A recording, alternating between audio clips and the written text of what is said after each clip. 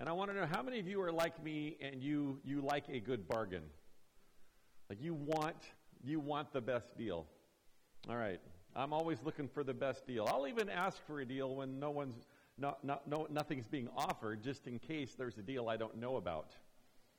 Okay, whenever I get my oil changed, I call Valvoline, the 1-800 number, and I tell them about the Jiffy Lube coupon I found online, and I ask them if they'll match it. And they always do, because I prefer Valvoline over Jiffy Lube. So I always get that coupon. If you went to the football game Friday night at the high school, you got your $5 worth. Overtime win. It was really fun. Dennis and I were there, probably others, but we got our money's worth that day. Well, today's a bargain for you. You get 2 sermons in the time of 1. So in this part of Acts, we don't have to talk about everything because some of it we've talked about multiple times. So we're able to draw out a couple of things that I think are important and maybe a new topic for us to discuss, and that's what we're going to do today. So literally, when we turn the page, it's as if we're starting a new sermon, except they're very related. So I'm going to give you a 2-for-1 today. You can mark it down. It's valid all day long. So we're going to start with a little review. We're going to go back in the book of Acts. We're going to pull out some things we've already talked about that are relevant for today's discussion. So we're going to start in our notes. So look at your notes. It says God's big picture.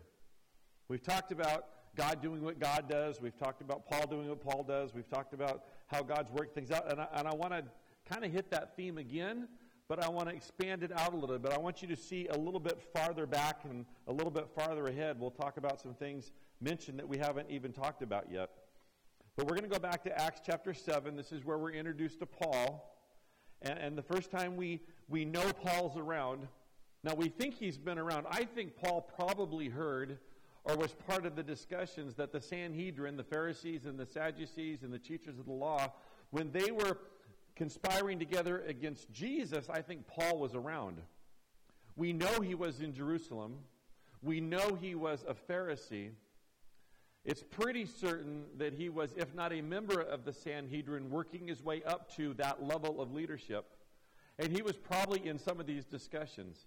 Now, whether he was watching from the outside or was in the middle of them, we don't know. But he was there even when Jesus was walking on the earth and they were trying to get rid of Jesus. Now in chapter 7 of Acts, we're introduced to Paul by name. His name is Saul at this point in time. We're introduced by name. And in your notes it says, Paul listened to Stephen outline from Jewish history and Jewish scriptures that Jesus was the Jewish Messiah.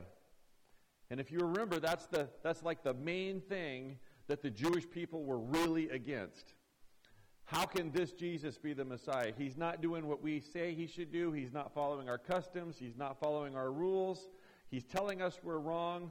He's winning in debates. He's not what we think the Messiah should be like. But Stephen gives this speech to the synagogue leaders and to the Sanhedrin, and he explains from the scriptures they embrace, the Old Testament, who Jesus was. And Paul listened to that.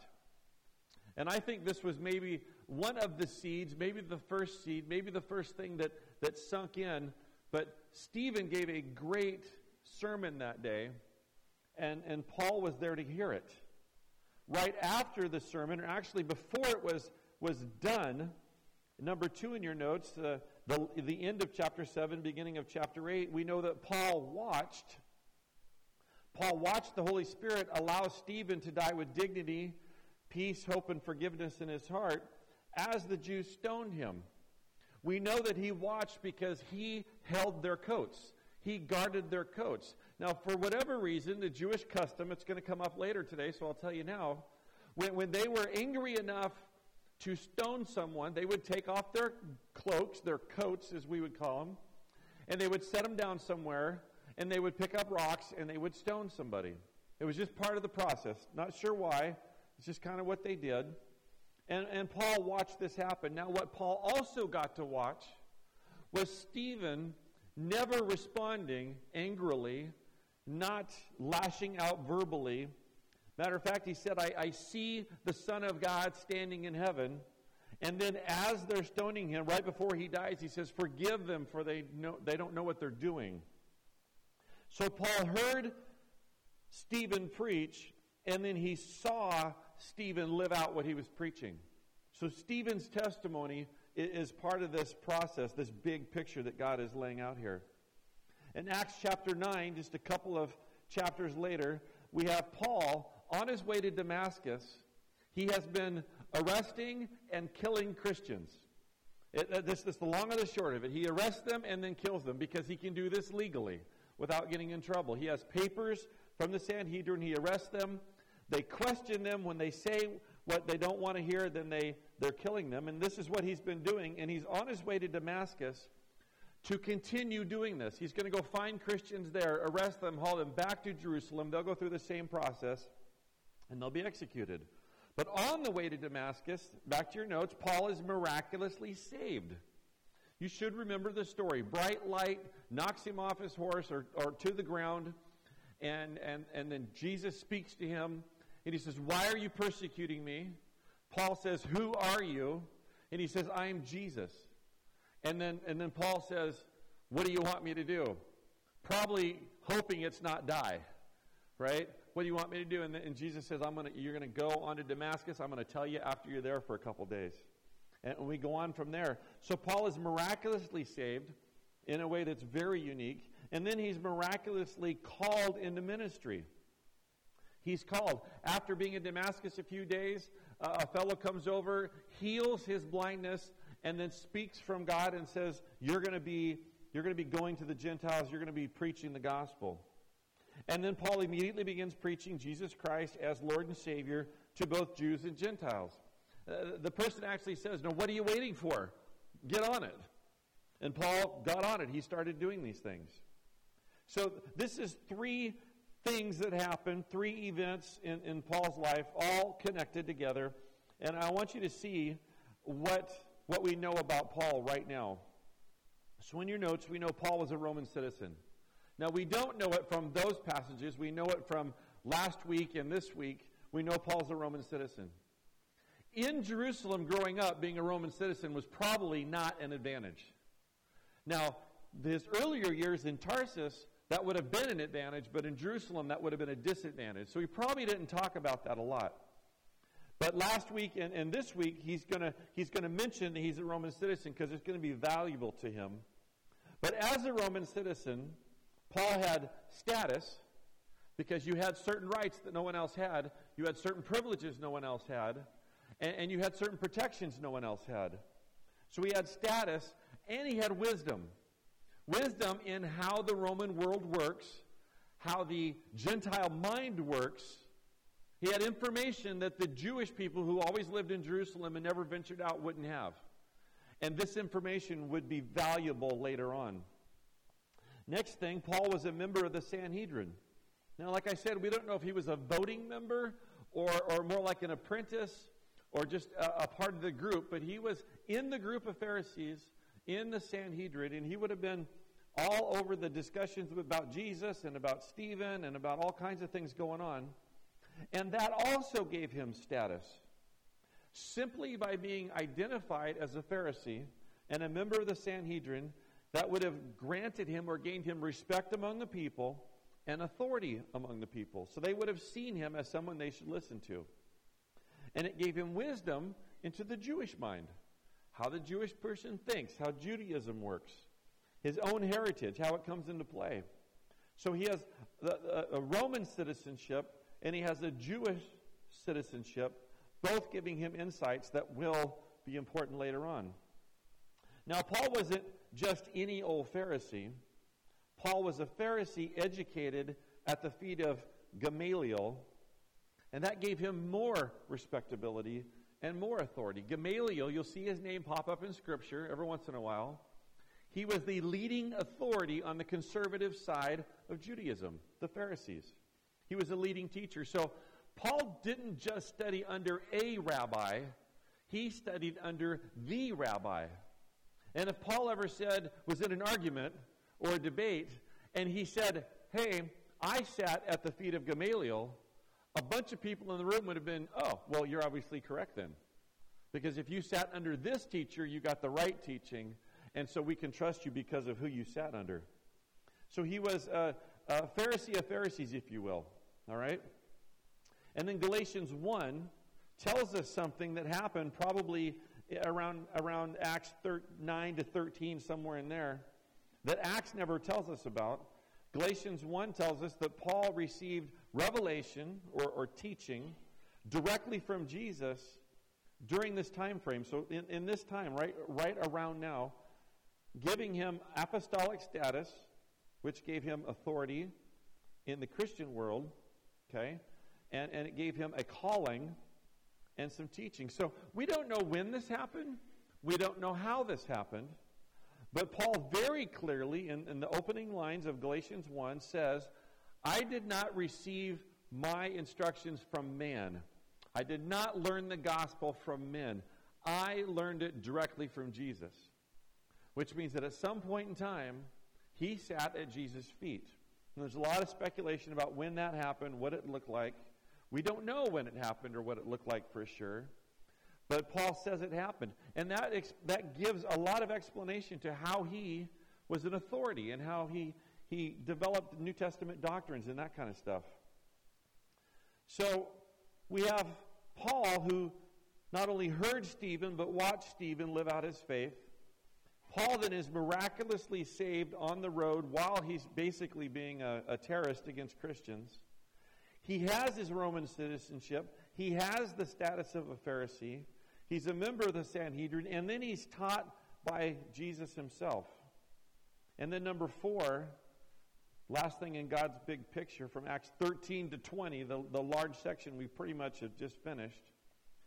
Paul preached, lectured, debated, reasoned, and defended Christianity with both Jews and Gentiles, friend and enemy, for 25 to 30 years. So he has his younger training, probably age about 1 to 12, living in Tarsus, a Roman city, with Roman citizenship, living among the Romans.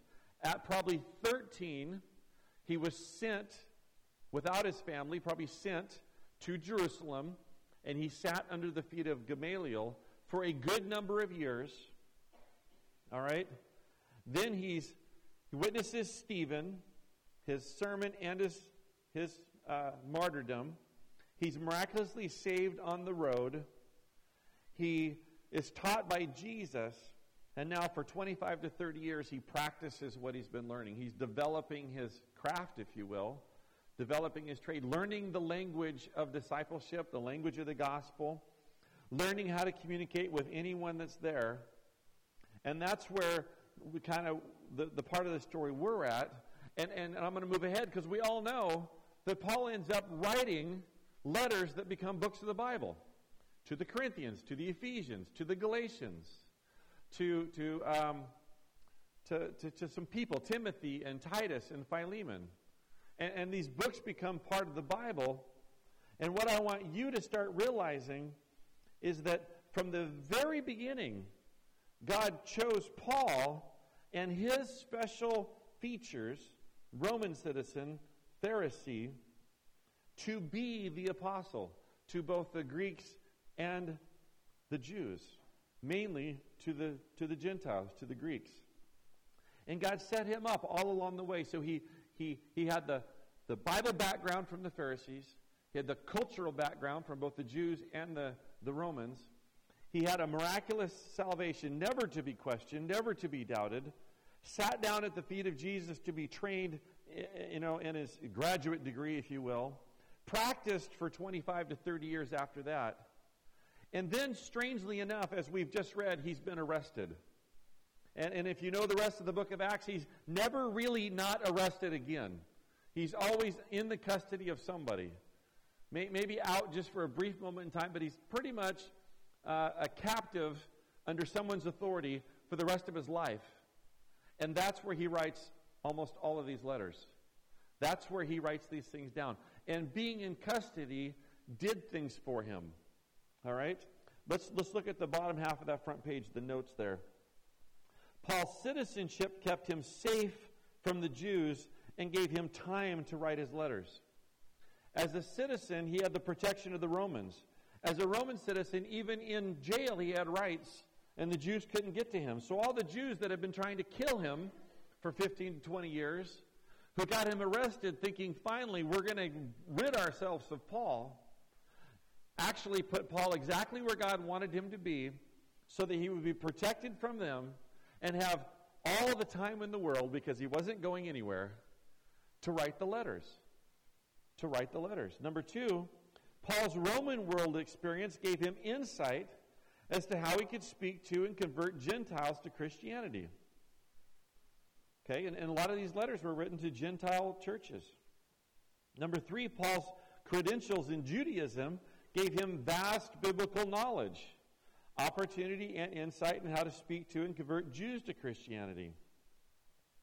Number 4, Paul's revelation from Jesus, on top of his previous training, gave him wisdom, knowledge, and authority to teach Christianity from the Old Testament and then to develop the New Testament doctrines. And number 5, Paul's arrest and unintended protection from the Romans gave Paul time and motivation to write letters to various churches and people outlining how the Christianity should impact their daily lives and produce spiritual fruits. What's the motivation? I'm not going anywhere, but I still have things to say. How do I communicate to people many miles away when I'm stuck under Roman guard? I will write them letters. There's his motivation. God provided him all the training he could possibly need. Then he gave him all the time he could want. And he gave him the motivation to continue his ministry. And we have the majority of the New Testament because of these things. What's the big picture? What's God's big picture? Well, way back when Stephen was preaching, God was preparing Saul. Maybe even before then, while Jesus was interacting with the Sanhedrin, God was preparing Saul to become Paul. And Paul eventually got to this place where he wrote the books that we study. So God was not unaware at any point in time, but he took a 30-year process to get Paul where he needed him to be. And have no doubt whatsoever that at the very first mention of Saul in Scripture, God was already moving him to become the Paul who wrote these books of the Bible. God has a big picture, okay? I want to mention that even though we don't have any record of any of the other apostles in Scripture, what they did, where they went, mostly. We don't have any long-term records. I think we can be quite sure that God was doing similar things with them, moving them exactly where he wanted them to be to reach the exact group of people he had prepared for them to reach, and gaining footholds and teaching people and starting churches. I'm confident that happened. What I want you to walk away from is that God also has a long-term plan for your life. God is not sitting up in heaven going, all right, I got 30 people today I need to do something with. What can I do with Val today? All right, I'm going to, okay, this will work. This will take 2 days, but we'll get this done. And what can I do with Larry today? And how am I going to make this work? And, oh, I forgot. The women are going to start their Bibles today. I need to do something with Charity to get her ready. No. God is taking the things we don't notice of today and yesterday, the things we thought were insignificant today and yesterday, and he's using those things to prepare us for these things, which in conjunction with the previous things prepare us for these things, which in conjunction with all of these prepare us for this. And we don't know what that is yet. And God is using way over here in our life to move us to this point in our life because he has something for us to do here that we're not able or ready to do now. And God just doesn't wave his magic wand and say, okay, now you're ready. He grows you and he matures you and he teaches you and he raises you up and he gives you experience and he gives you your jobs, and as you're faithful, eventually he gets you where he wants you to be. Paul is just a human. We've talked about that. He did some dumb things every once in a while, as do we.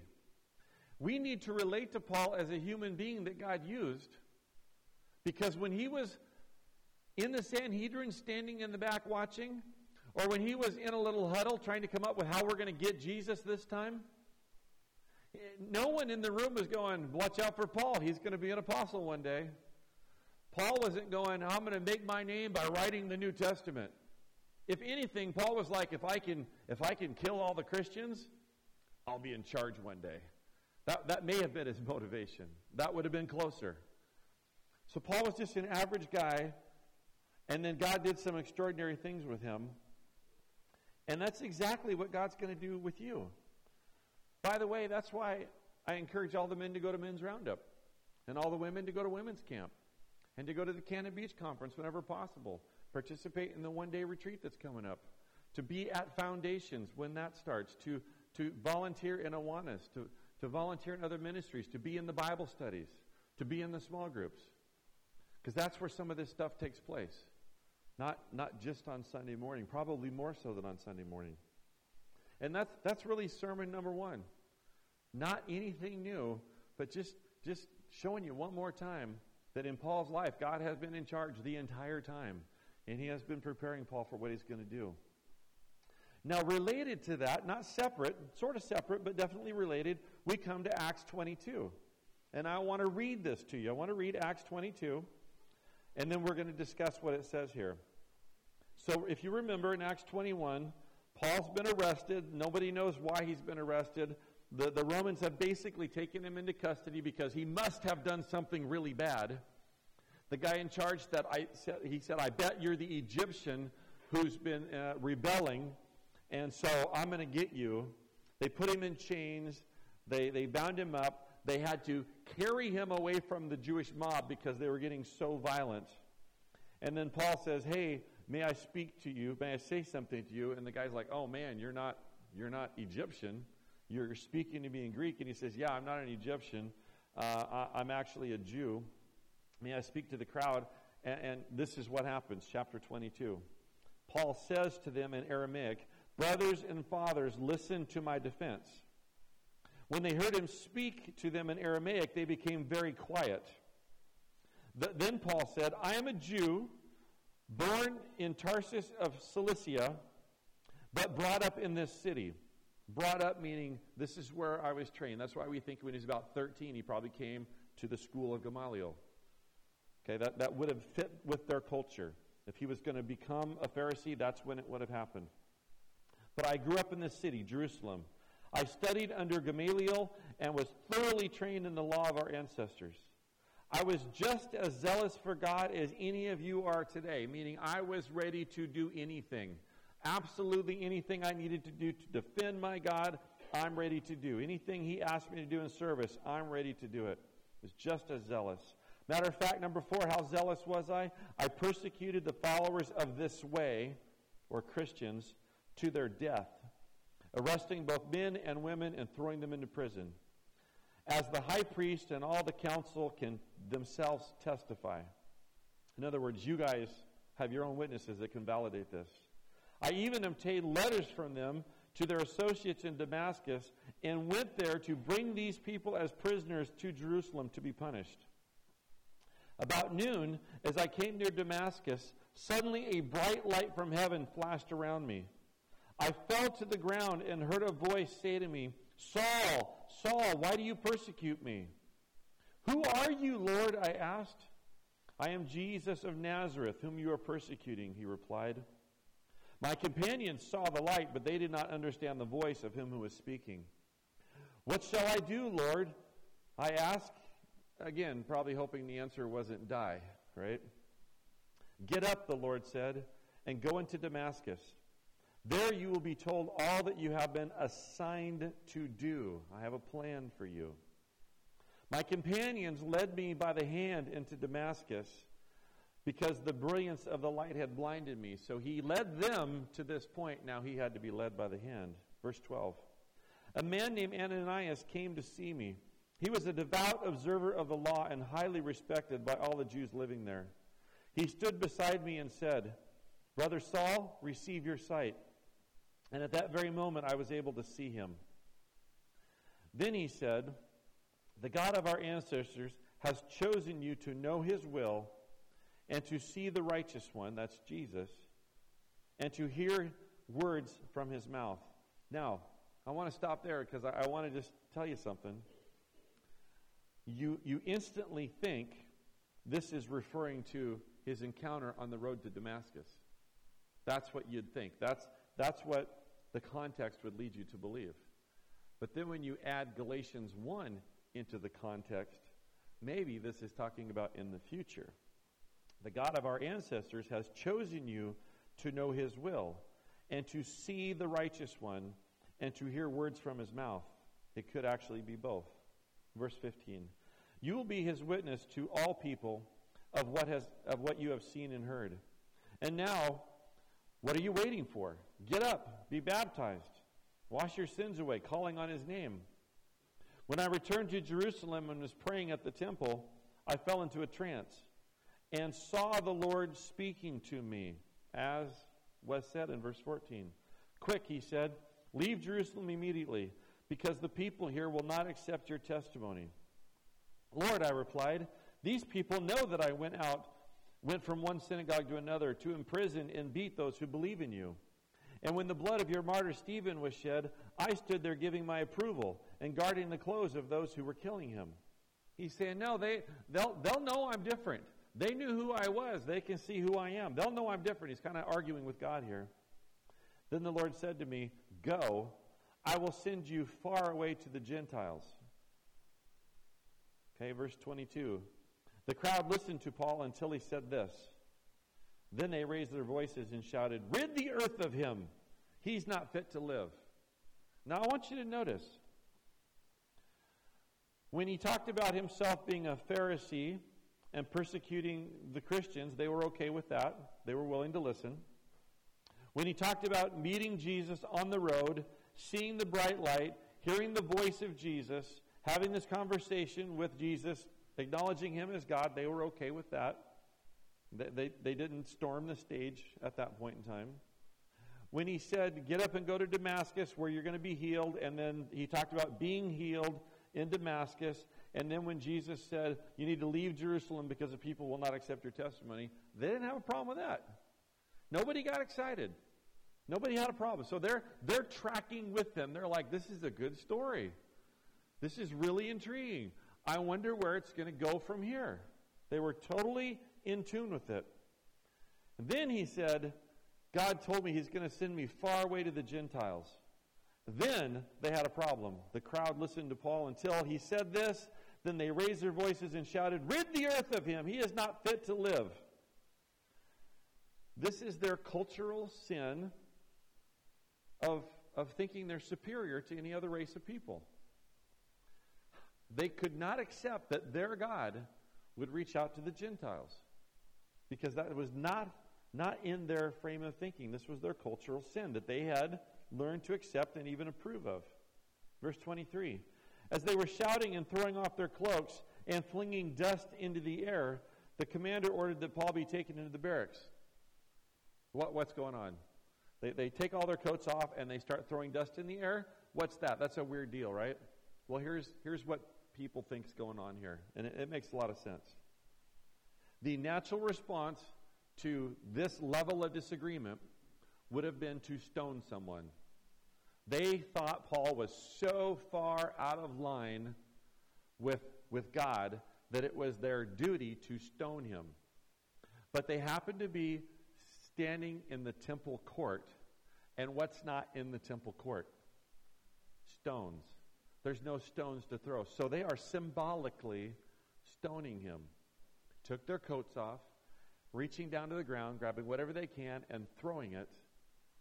And so they are flinging dust in the air. They're symbolically stoning him. They're saying, this is what we would do if we could. The commander ordered that Paul be taken into the barracks. He directed that he be flogged and interrogated in order to find out why the people were shouting at him like this. This guy is consistent. He has wanted to know what the deal is from the very beginning. Who is this guy? He must be a terrorist. No, he's not the terrorist from Egypt. What did he do? These people are so mad. He must have done something.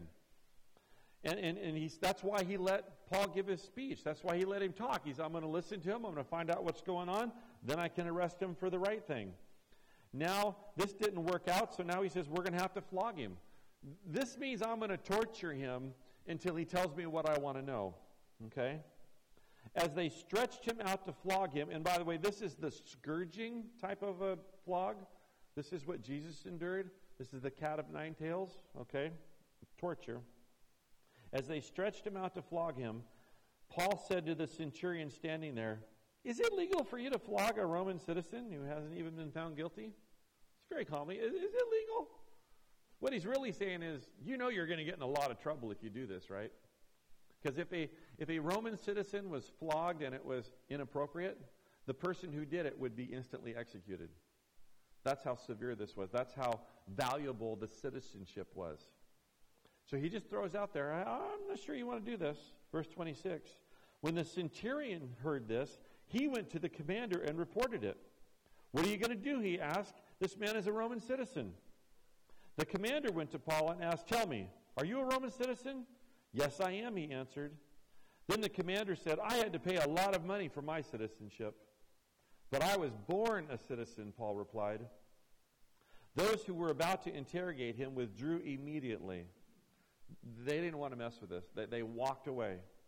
The commander himself was alarmed because he would also be in the group of responsible people that would be executed. The commander himself was alarmed when he realized that he had put Paul, a Roman citizen, in chains. He could get in trouble for putting chains on him. So this is a dire situation. The Romans are all upset now because now they're in a position to be punished. Verse 30, the commander wanted to find out exactly what Paul was being accused of by the Jews. He is still trying to find out what's going on. He is consistent, if not anything. So the next day he released him and ordered the chief priests and all the members of the Sanhedrin to assemble. Then he brought Paul and had them stand before him. So basically, he finds out he's a citizen.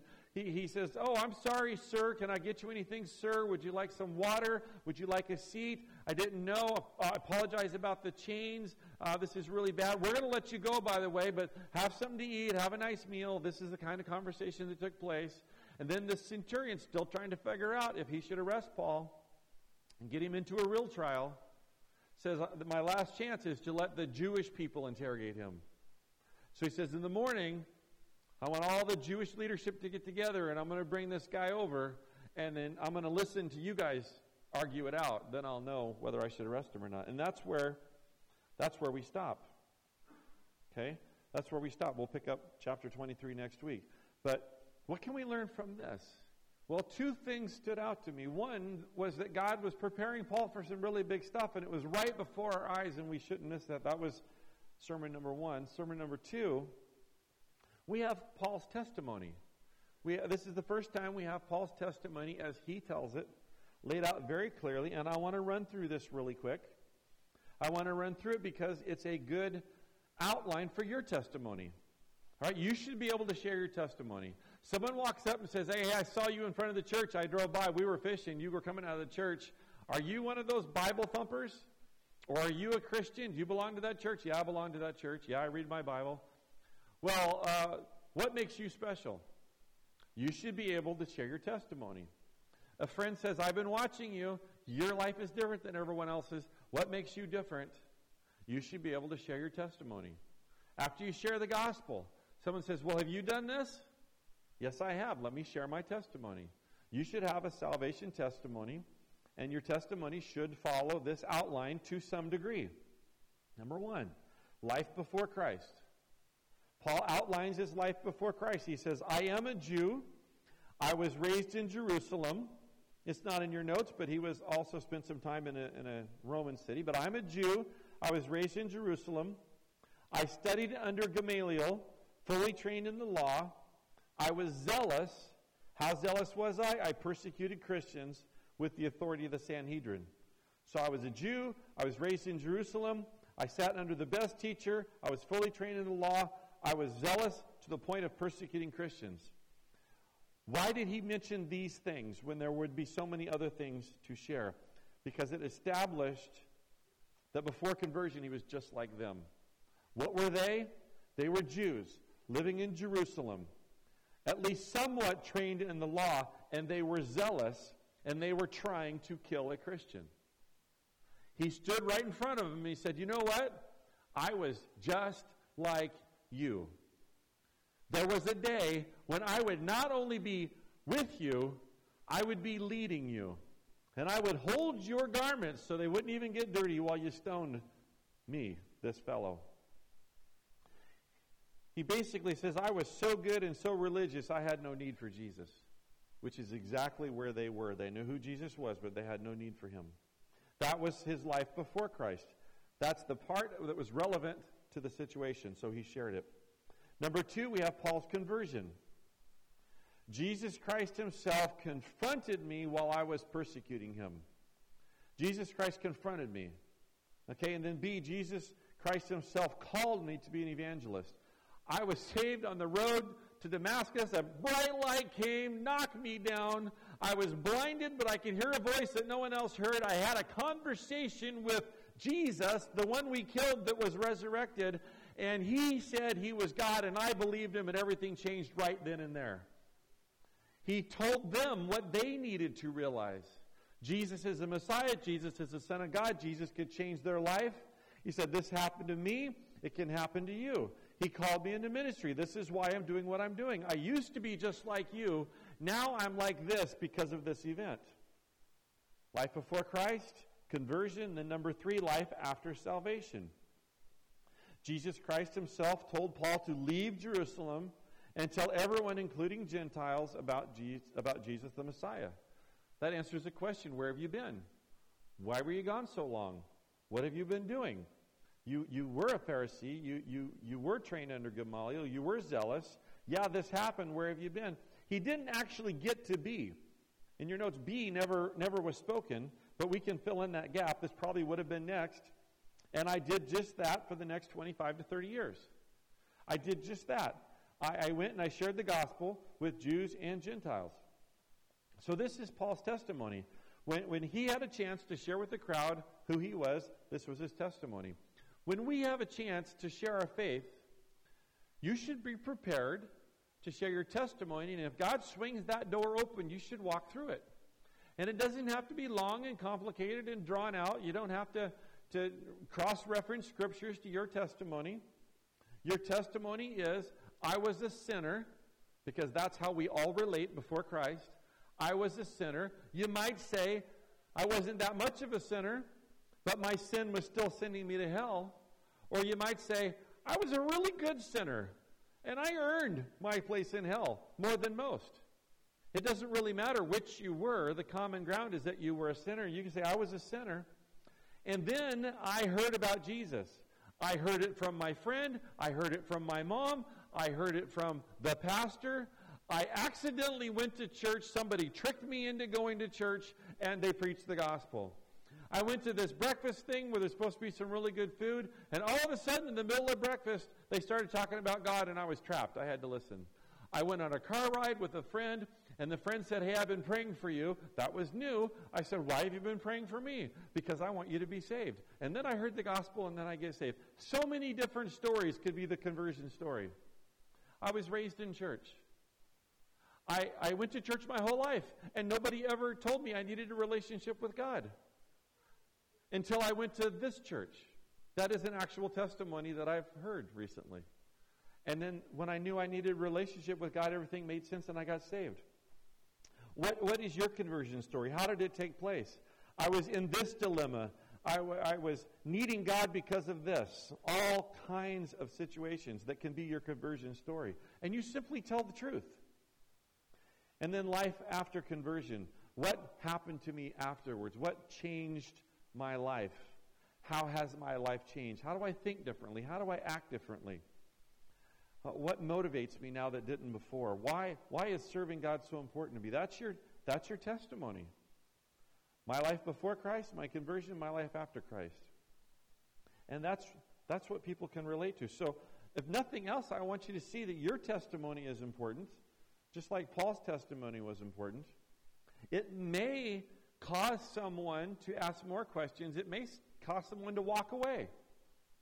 The crowd here, before Paul could finish his testimony, when he got to the part about the Gentiles, they, in your notes, their reaction was outrage. They were outraged, stimulated by their extreme prejudice and racial supremacy. One of Israel's greatest sins which Satan used to blind many of them from the truth. It was a culturally approved sin, racism at its best. I don't know what the initials would have been, but they had their own Jewish version of the KKK. And they believed they were superior to everyone else, and everyone else was inferior, and that's why God chose them. That was their cultural take on all racial interactions. And so their response based on that was outrage. And, I just threw in 2 Corinthians 4:4 there because it says that Satan has blinded the eyes of the unbelieving so they cannot see the truth. And Satan uses cultural things, social things, things that maybe don't seem so bad, and he uses them to keep people from the truth. And we should be aware of that. We should be aware of that. The Roman response was, we need to get the truth out of Paul, so we're going to torture him. Then when they found out he was a Roman citizen, they released Paul, but they're bringing him back to the Jewish court, and that's where we'll pick up the story next week or the week after. A couple things to take home with you really quickly. Number one, God's will is being woven over time, through time, with no detail being overlooked, and with no gap in his planning. God's going to use every part of your past, the good parts and the bad parts. He's going to use every trial that you live through, every temptation you overcome. He's even going to use the ones you fail at. God's going to use every part of your life to further his will and accomplish his goals. That's going to happen. The best thing we can do is get on board, to run with it, to get excited about it, to say, God, I don't know what you're doing, but I'm willing to be a part of it. I don't know why I'm sick. I don't know why my friend's not happy with me. I don't know why I lost my job. I don't know why my car broke down. I don't know why you're giving me this opportunity that seems too good to be true. I don't know why you sent me a check in the mail. I don't know the bad stuff. I don't know the good stuff. I don't know why, but I trust you that you have a plan, and I'm going to listen to you as we move forward.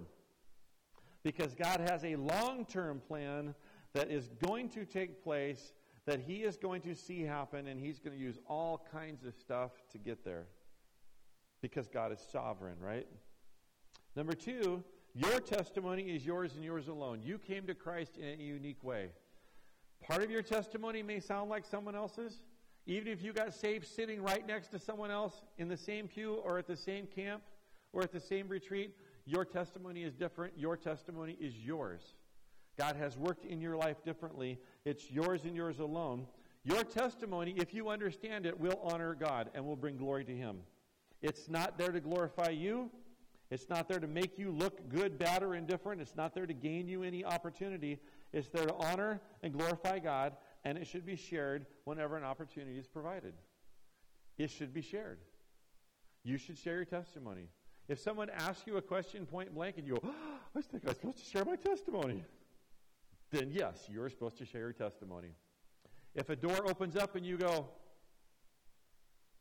I could share my testimony right now, I'm not sure. The answer is yes. You're supposed to share your testimony. Talk about who God is in your life. It may not fit this exact outline, but your testimony is yours and you need to share it.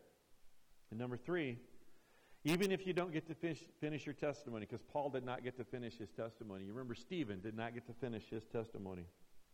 Even if you don't get to finish your testimony, even if it seems like it makes things worse, Stephen was stoned, Paul is arrested still, and then they're going to go torture him, okay? Even if it seems like it's making things worse, don't hesitate to share it. Because God will use it. God will either use it now, later, or both to accomplish his work and his will. He'll either use it now, later, or both. Romans 8:28, that's mentioned up in number 1, it says that in all things God works. In all things God works. He's going to work in your life, and he's going to use your testimony. So, sermon number 1, God has always been in charge. He will always be in charge. He's got the map laid out. You just need to follow along. Okay, trust God. Sermon number 2, speak of what God has done in your life. It is not a secret to be kept. It's a blessing to be shared. And when the door opens, don't hesitate. Even if you share it 3 or 4 times and it doesn't seem to be working out, remember it's your testimony. It's what God did in your life, and God has asked you to share it. He's asked you to be an ambassador. He's asked you to be a bright light. So God is working in your life, and God wants you to share what He's doing. All right? I hope that sinks in somewhere. I hope it makes a difference. Let's pray. Father, thank you for letting us look into what you're doing in, around, and through Paul, and also look at Paul's response and have this great example of what a testimony outline is going to look like. Help us this week to consider what our testimony should sound like, how we might say it in a 2-minute opportunity or a 10-minute opportunity or a 30-minute opportunity, how we need to convey it so that you receive honor and glory and that it points to a relationship with you. Help us to think about these things, and when that door opens, even if it's just a crack, help us to walk through and to trust you for the outcome. Thank you so much for being with us this morning. In Jesus' name I pray. Amen.